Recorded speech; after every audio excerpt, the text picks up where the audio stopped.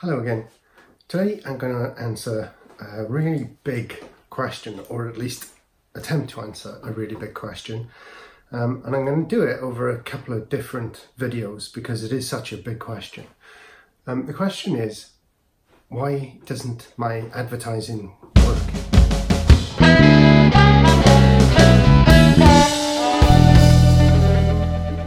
There are two aspects to this question that I want to separate out. And if you like, I can divide them into the national advertising picture and the local direct advertising picture.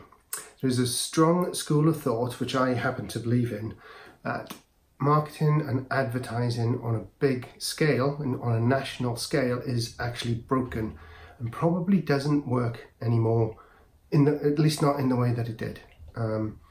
Today you have to practice permission marketing, as Seth Godin called it, or inbound marketing, which is the terminology I prefer. And I'll talk about that in another video. But today I want to look more at your local and regional advertising. So this is not the big overarching marketing particularly, this is the communication with your customers. I'm forever being told by contacts and people I meet in events and customers that advertising doesn't work anymore. And I think that's probably a fair comment. There's the first big issue around inbound, but there's a second issue that we've been dealing with really for 20 years or more. This issue was a problem when I first started selling advertising in 1991, if you can believe it, which was a hell of a long time ago. And that's what I want to touch on really. From your perspective as a business, your advertising is not working. Why is that? So I'm going to attempt to answer that question, and as I say, maybe develop some of those answers along the way into a more in-depth and separate videos.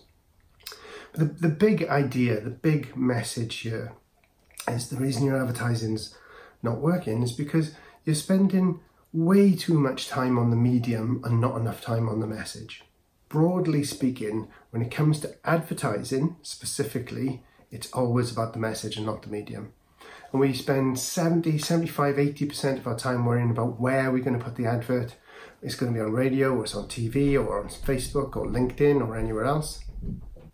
And only maybe 10% of that time worrying about what the advert's actually going to say. And that's really the problem. There's two types of advertising from this perspective. The first is an awareness advertising, or brand advertising as it's called, and the second is direct response advertising. And actually the problem is we get those mixed up.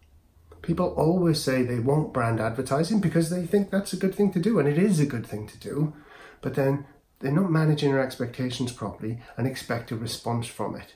If you put a brand advertising campaign out there, you aren't going to get a response. The response you get is your message is exposed to your potential customers. And if you do it right, they get to see what you've got to say about your business and your brand.